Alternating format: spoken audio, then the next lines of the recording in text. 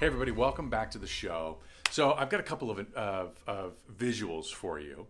The first one is an educator, right? Like you're in a classroom and you're watching what's going on, and you've got the teacher at the front, and he or she's writing all of the notes on the wall, and all the kids are doing what? Well, hopefully they're taking great notes, but they're listening. They're not talking to her or him. They're listening to the teacher.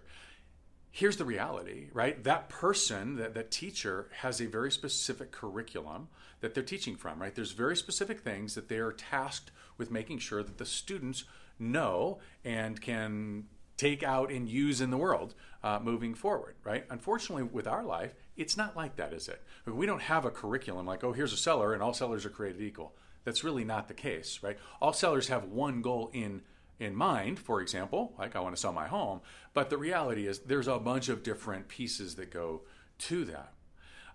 Another visual for you is that person who is in an interview, or you're connecting with them, you're having a meeting, and all they do is talk. They just fill the space with talk. Talk. They're there to tell you all about them and tell you all about their opinions and their ideas.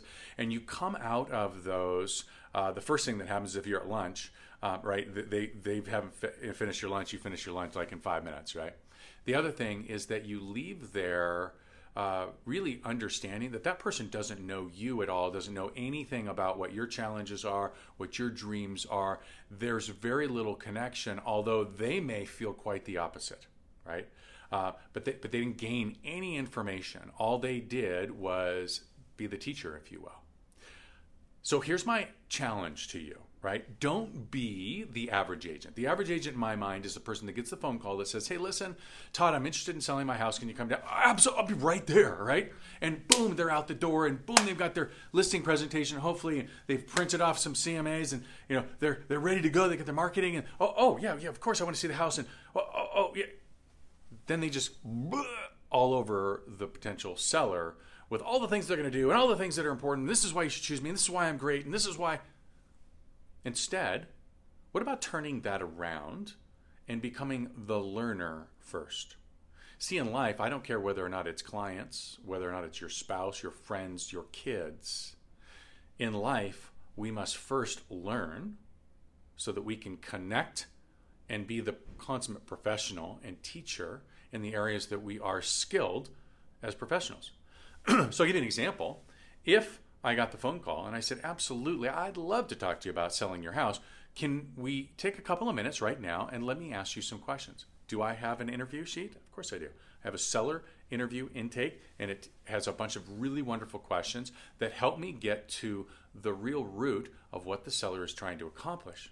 What that does is it allows me to then come to an appointment as someone who has taken the time to learn what's important to my potential client.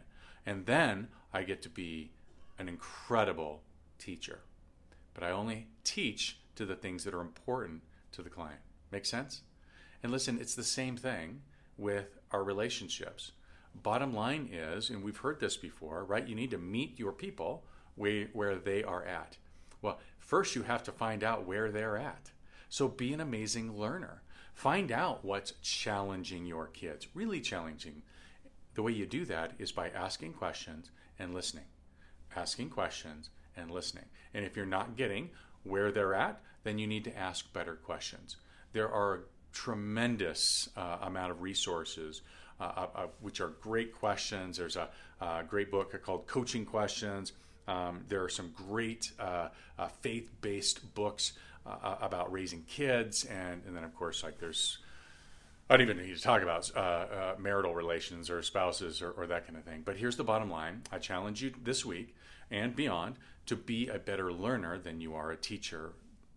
Ask great questions, listen, identify the challenges, and then go out and solve those challenges as a professional so that you can do way more business, have way better relationships, and frankly, just live a better, more fulfilling life, period. Hope this helps. Please share this, comment, give me a thumbs up. Your energy and your feedback, it means the world to me. And as always, be distinctive.